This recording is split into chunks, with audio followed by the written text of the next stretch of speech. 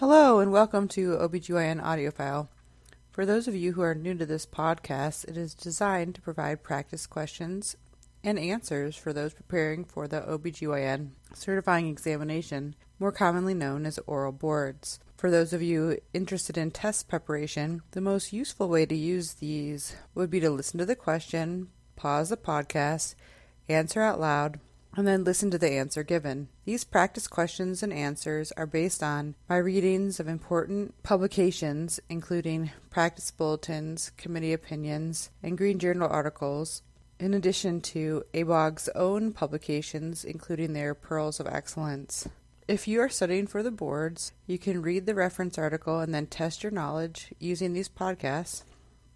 Or you can test your knowledge using these podcasts to help you determine which reference articles you need to reread before your exam. I have made a few OBGYN audiophile podcasts available for free, and the remainder are available at our website, obgynaudiophile.com, for a nominal fee. My approach in asking these questions is to be as neutral as possible, as your examiner will likely also be very neutral, and their goal is to not let you know if you are answering correctly or not.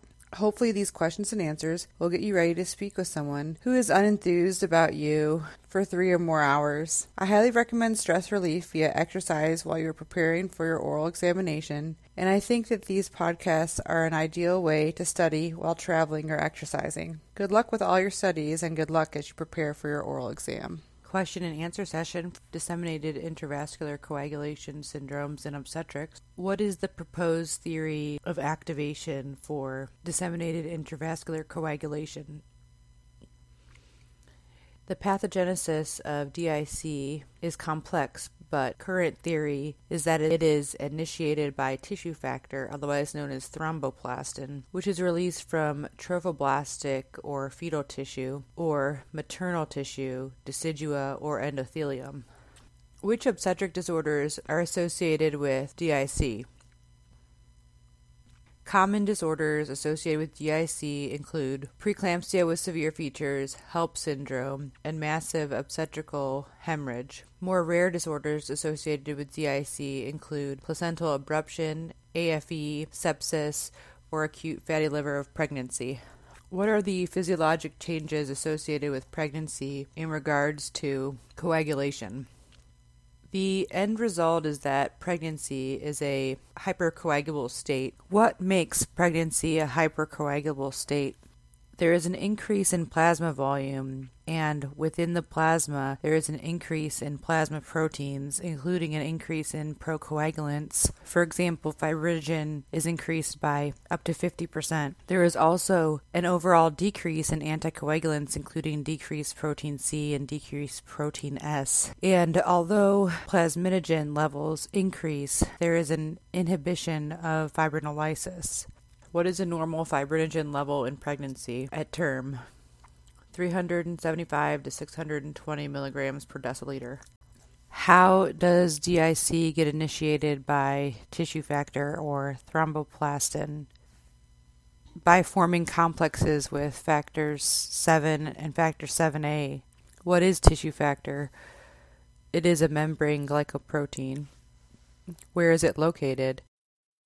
In vascular organs, for example, the placenta, lung, or brain. What is the primary source of tissue factor?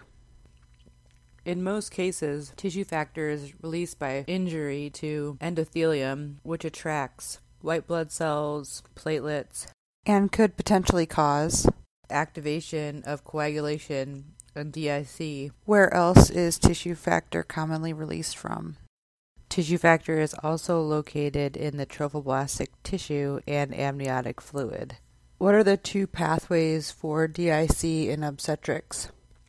DIC in obstetrics can either be due to hemorrhage and loss of procoagulants and or a disease process that causes consumption of procoagulants. What are the clinical signs of coagulopathy? Bleeding sites at areas of modest trauma, such as a Foley catheter insertion, spontaneous bleeding in the mucosa, or oozing from a surgical site that was previously hemostatic. What are laboratory tests that can be run to evaluate coagulopathy? fibrinogen, platelets, and prothrombin time, and thrombin split products. What is the incidence of placental abruption? 0.5%. What are the cardinal signs of an amniotic fluid embolism? Cardiovascular collapse and systemic inflammatory response in addition to DIC. What percentage are fatal? 60%. What are the risk factors for amniotic fluid embolism? Rapid labor, meconium, AMA, post-term pregnancy, labor induction or augmentation, eclampsia, any type of operative delivery, placental abruption or placental previa, and polyhydramnios. What are the effects seen soon after an amniotic fluid embolism? Uterine hypertonus, initially pulmonary and systemic hypertension followed by hypotension, hypoxia, coagulopathy followed by cardiac arrest. What type of damages do the survivors have? Typically lung injury and brain damage due to hypoxia. How do you diagnose HELLP syndrome? It is a triad of thrombocytopenia, elevated liver function tests, and microangiopathic hemolysis. How is microangiopathic hemolysis diagnosed?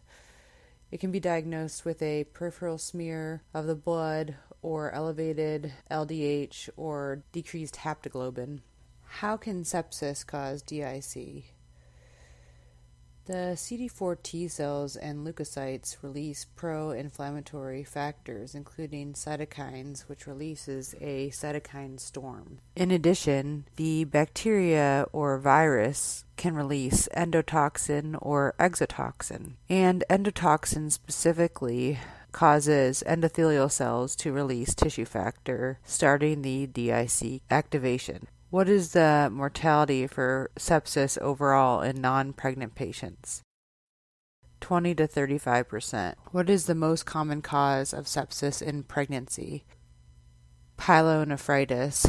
What are the most common uropathogens that cause sepsis in the setting of pyelonephritis? E. coli followed by Klebsiella species.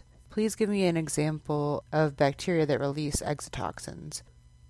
Clostridium perfringens, Staph aureus, and group A beta hemolytic streptococcus all release exotoxins and therefore can cause toxic shock syndrome. How do you manage sepsis? With prompt recognition, close monitoring of vital signs and urine output, rapid infusion of IV fluids, initially 2 liters followed by 4 to 6 liters crystalloid to perfuse the kidneys, and initiation promptly with IV antibiotics. What are some of the lab findings associated with acute fatty liver of pregnancy? Low cholesterol, hypoglycemia, elevated bilirubin, low fibrinogen and procoagulants, prolonged prothrombin time, elevated LFTs. What is the fatality associated with acute fatty liver of pregnancy? 10 to 15%. How do you clinically manage DIC in obstetrics?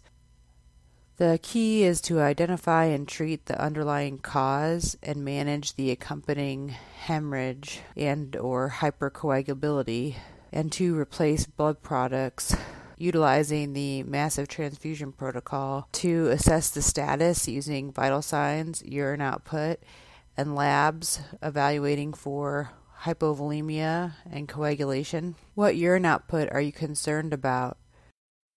A urine output less than or equal to 30 to 60 cc's per hour. Which labs do you obtain on these patients? A complete blood count with platelets, fibrinogen, fibrin split products, PT, and activated partial thrombin time. When do you typically call your massive transfusion protocol? It is usually activated at the 4th to 5th unit of packed red blood cells. How does recombinant 7A work? It binds to exposed tissue factor, creating thrombin, and activates platelets and coagulation. What is a major risk of recombinant 7A? Thromboembolism with arterial more often than venous thromboemboli. How are D-dimers or fibrinogen-fibrin split products created? Within the fibrinolytic system, tissue factor activates plasminogen, which turns fibrin or fibrinogen into split products, and thrombin into plasmin.